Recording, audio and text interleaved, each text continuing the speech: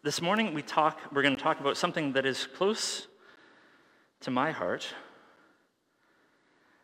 food. I love food. All right? I will be straight up. A good meal is one of my favorite things in the world.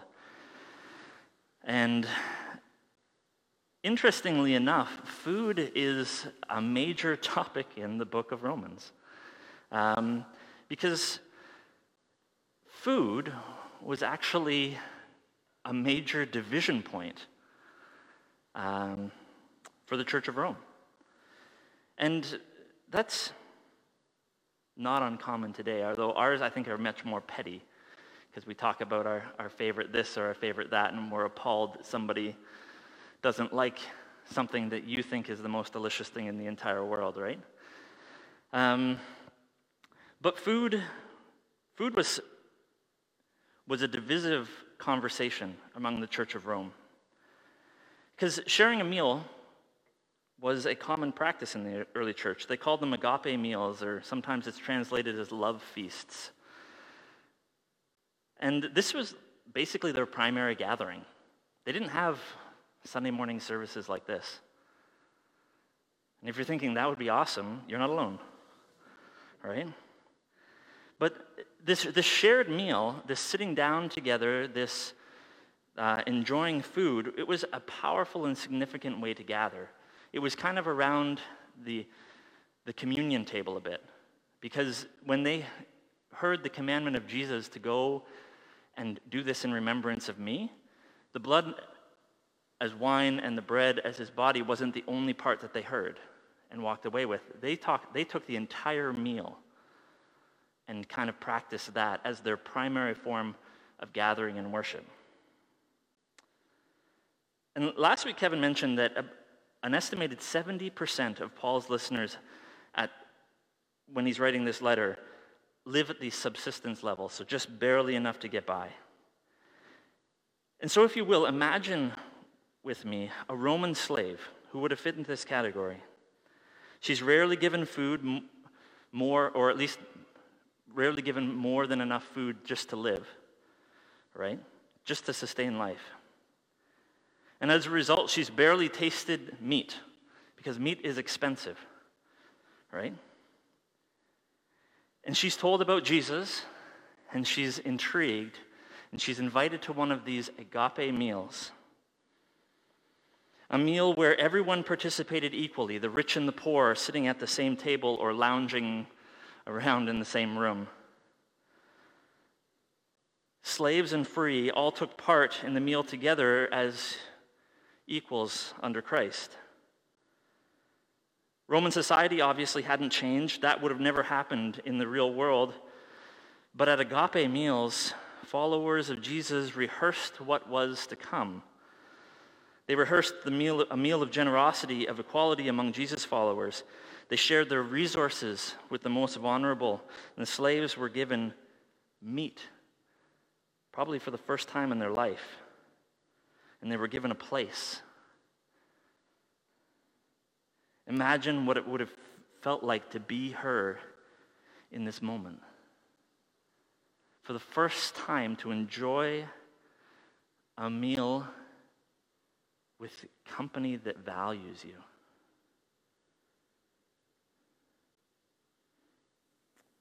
Then imagine a devout Jew who is taken to following Jesus.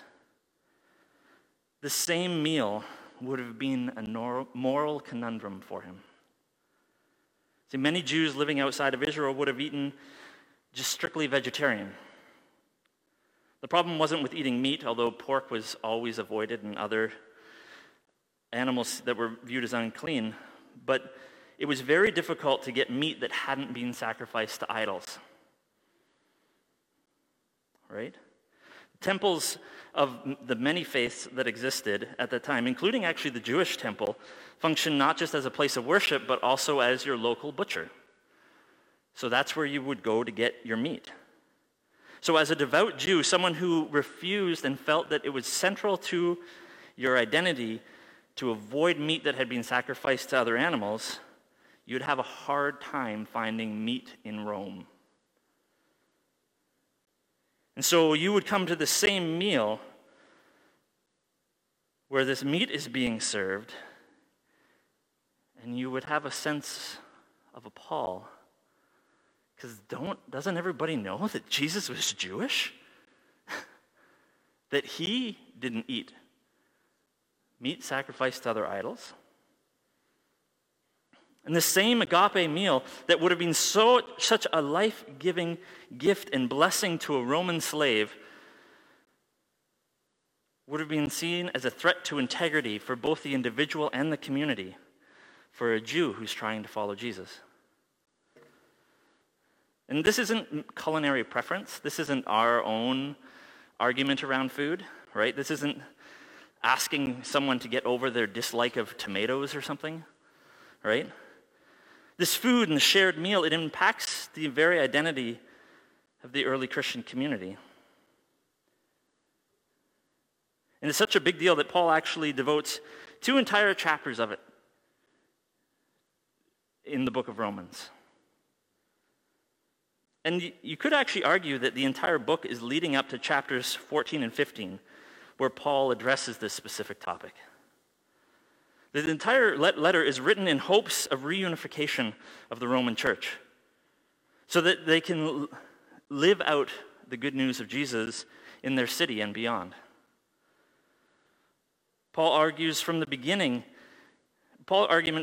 has been that we are in no position to pass judgment on each other, right? We are all under the power of sin, as we read in Romans 3:22-23. This righteousness is given through faith in Jesus Christ to all who believe. There is no difference between Jew and Gentile, for all have sinned and fall short of the glory of God.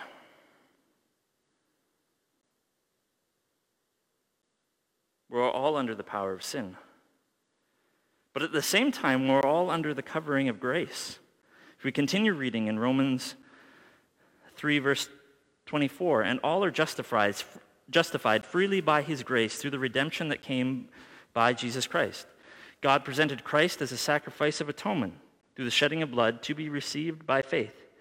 He did this to demonstrate his righteousness because in his forbearance he had left the sins committed beforehand unpunished. He did it to demonstrate his righteousness at the present time, so as to be just and the one who justifies those who have faith in Jesus. This is a beautiful paradox that we hold on to, that we are both sinners and we're justified by grace. It's identity that removes us from the judgment seat. We can't judge others for sinning because we are sinners. And we can't judge others even though we're removed from sin because we're only removed by the grace of Jesus who chose not to judge. Paul unpacks this idea further when we reach chapter 14. Starting at verse 1. Accept the one whose faith is weak without quarreling over disputable matters. One person's faith allows them to eat anything, but another whose faith is weak eats only vegetables. The one who eats everything must not treat with contempt the one who does not, and the one who does not eat everything must not judge the one who does, for God has accepted them. Who are you to judge someone else's servant? To their own master, servants stand or fall. And they will stand, for the Lord is able to make them stand. If we have our identity in Jesus, if we recognize Jesus as Lord of ourselves and of others in our community, then we have no place to put ourselves over someone else's servant. If you look back at the opening words of this letter, it's genius because you see Paul coming back to this. Paul, a servant or a slave, depending on the translation, of Christ Jesus, called to be an apostle and set apart for the gospel of God. Paul, a servant of Jesus Christ, a slave of Jesus Christ. From the beginning of the letter, Paul is taking us on a journey of identity. He's removing himself out of other people's judgment because if he's a slave or a servant to Jesus and Jesus alone, then nobody else has power over him.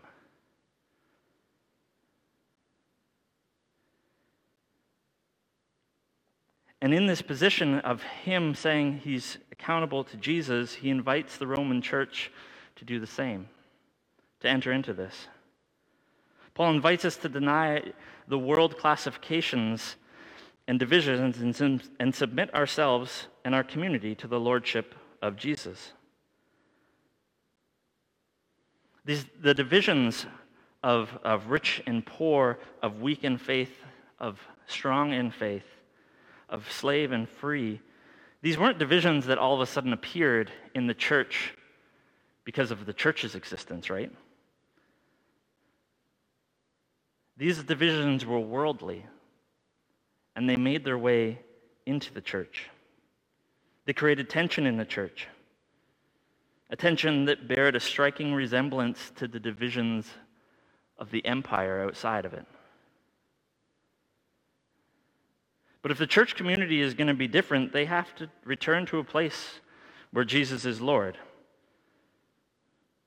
A place where even though we disagree, even though we come from different classes, even though you're rich, I'm poor, even though we disagree, we can share a meal. We can love each other because we recognize Jesus is Lord. And in our time together, we do a dress rehearsal of the kingdom. Paul continues in Romans 14, verse 7. For none of us lives for ourselves alone, and none of us dies for ourselves alone. If we live for the Lord. And if we die for the Lord. So whether we live or die, we belong to the Lord. For this reason, Christ died and returned to life so that he might be the Lord of both the dead and the living. You then, why do you judge your brother or sister? Or why do you treat them with contempt? For we all stand before God's judgment seat. It is written, as surely as I live, says the Lord, every knee will bow before me, every tongue will acknowledge God. So then, each of us will give an account of ourselves to God. If we belong to Jesus, if he is Lord, then we live as if we have been incorporated into this story. We live as if we belong to the household of Jesus, and our eating together, our life together, our very lives bear witness to the kingdom of God. Throughout the book of Romans, and actually throughout all of Paul's letters, he insists that the household of Jesus is to be a community that lives differently, that looks differently, that functions differently, that is a community based in love. And last week, Kevin walked us through this idea of shalom, the lasting peace, the resurrection here, now, and to come. But the resurrection in the here and now is the call to become instruments of justice. This different way of being, this life is radically different than the life of the world. It operates out of different economics, out of different lordship. See, the household of Caesar or the empire, it imposes division or demands assimilation. The separation of the rich and the poor and the dominion of one over another is its marker. But the household of Jesus embraces diversity of opinion. It invites people to follow alongside people who are different than us, who think differently, people who have different convictions, and to do so without judgment. Romans 14, verses 5 and 6, one person considers one day more sacred than another. Another considers each day alike. Each of them should be fully convinced in their own mind. Whoever regards one day as special does so to the Lord. Whoever eats meat does so to the Lord, for they give thanks to God, and whoever abstains does so to the Lord and gives thanks to God. Members of the same household, the household of Jesus, can have freedom to practice different diets. They can have freedom to practice different calendars. They can have different convictions about how their faith is to be lived out, as long as they do so in honor of the Lord and in thanksgiving. And this isn't just tolerance, right? It's not just putting up with something and allowing them to exist off in the corner of our gatherings. It goes beyond that. It's over acceptance of someone who thinks differently than you, and it's personal sacrifice on our own part to be in community with people who think different than us. Romans 14, starting at verse 13. Therefore, let us stop passing judgment on one another. Instead, make up your mind not to put any stumbling block or obstacle in the way of a brother or sister. I am convinced, being fully persuaded in the Lord Jesus, that nothing is unclean in itself. But if anyone regards something as unclean, then for that person, it's unclean. If your brother or sister is distressed because of what you eat, you are no longer acting in love. Do not by your eating destroy someone for whom Christ died. Therefore, do not let what you know is good be spoken of as evil. For the kingdom of God is not a matter of eating and drinking, but of righteousness, peace, and joy in the Holy Spirit. Because anyone who serves Christ in this way is pleasing to God and receives human approval. If we remember, justice and righteousness are the same word in the Greek. And for whatever reason, they've chosen to always translate it as righteousness. But it's fun when you reread 17. For the kingdom of God is not a matter of eating and drinking, but of justice, peace, and joy in the Holy Spirit.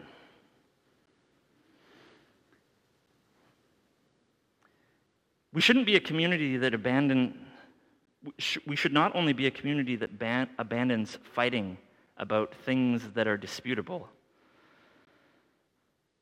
but the people of strength and privilege in our community who have every reason and freedom to eat certain things and celebrate a different calendar should refrain from doing so if it causes harm to other members of the community. The onus is put on those who have the freedom to eat everything to accommodate those who have a certain approach to their diet. That is to say, those who are described as weak are to be given priority in the community.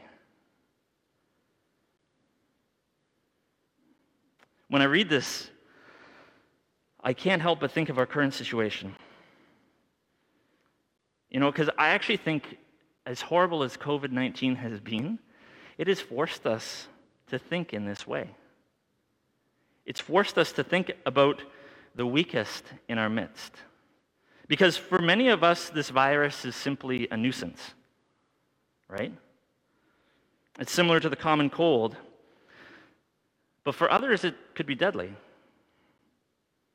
And so we wear masks. We socially distance. We wash and disinfect religiously. And not for many of us because we're worried about our own well-being, but because we care about the weakest among us and put their needs above our own. There's this, shouldn't go on Facebook anymore, it's exhausting, but there's these outcries of anti-maskers, right? But this is a thought, and you can be wherever you want. I hate them. Like, the fact that I have to wear this thing drives me just bananas, right? But I'm so convicted that the thought of anti-maskers is one that's based entirely in empire thinking. It's based in selfishness. It placed my personal rights and freedoms above the well-being of others. Of course, I wish we lived in a world where the government didn't have to legislate mask wearing. That would be beautiful. But unfortunately, the selfishness of people, the selfishness of us, kind of made it necessary.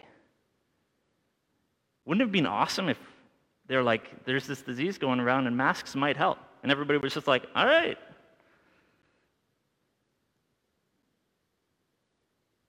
And I'm sure you've heard it said that the people who are going mask-free, they're living by faith, trusting God to keep them safe. And this just reeks of fatalism to me, which is something Jesus rejected in his own temptations. According to Paul, our rights and our freedoms come well after the well-being of others, and in particular, the well-being of the weakest among us. As followers of Christ, we're followed to his lead, to do what he did. And I love Eugene Peterson's translation of Romans, the beginning of 15. Sidebar, actually. If you're trying to read through Romans and you're finding it difficult, Eugene does a good job of kind of making it a bit more accessible. It's not an academic translation, but it does offer some really interesting images to walk through. But let me read to you just the beginning of Romans chapter 15. Those of us who are strong and able in the faith need to step in and lend a hand to those who falter, and not just do what is most convenient for us. Strength is for service, not status. Each one of us needs to look after the good of people around us, asking ourselves, how can I help? That's exactly what Jesus did. He didn't make it easy for himself by avoiding people's troubles, but waded right in and helped out. I took on the troubles of the troubled, is the way Scripture puts it. The kingdom of God is a matter of justice, of peace, and of joy. And that justice is preferential towards the weakest and poorest members of our community, or should be. Paul is clear that the onus lies on those who have the most power, the most status, the most authority, the most freedom. The community of Jesus is to be oriented towards the needs of its weakest members. Kevin noted last week, quickly, but the lie of personal salvation that plagues modern thinking. The problem is that when we get into this way of thinking that our faith in Jesus is all about ourselves, all about our own saving, all about me getting the life after that I feel like I deserve for thinking the right thing, actually misses the whole point of what Jesus calls us into. Following Jesus is not about more of ourselves, but actually about emptying ourselves. It's not about my rights, but actually about laying down my rights. It's not about my privilege and importance, but actually saying my privilege isn't as important as yours. And then the community just enters into this beautiful circular giving that overflows outside of itself and into the community around it. You never thought that food could be so destructive, and I don't think most of us would argue about food in this kind of way and think about it as super divisive in our community, but there are any number of theological things. And actually, the temptation would be to list some of the ones that are there, but so much of these, our breaking point and our willingness to be with other people who are trying to follow Jesus is very personal, actually, because we all have our thing that we just can't stand about other people's thinking. For myself, I have trouble hanging out with Calvinists. Straight up for you. Because I struggle with that way of thinking. I don't understand. But if someone has a different way of thinking, and they are attempting to follow Jesus in that thinking, I need to get over it, make room in my own life, in my community. Just like everybody else makes room for me and my crazy thoughts, right? This is what we're called to do. Let's just close in prayer. Lord God, we just thank you Thank you for your family. Thank you for including us, for making room at the table. I pray that we would just be a people who consider others, who are willing to lay down ourselves, to lay down our power for the sake of others. I pray that we wouldn't be caught up in our own selfishness. Help us to be a people of love. We pray these things in Jesus' name. Amen.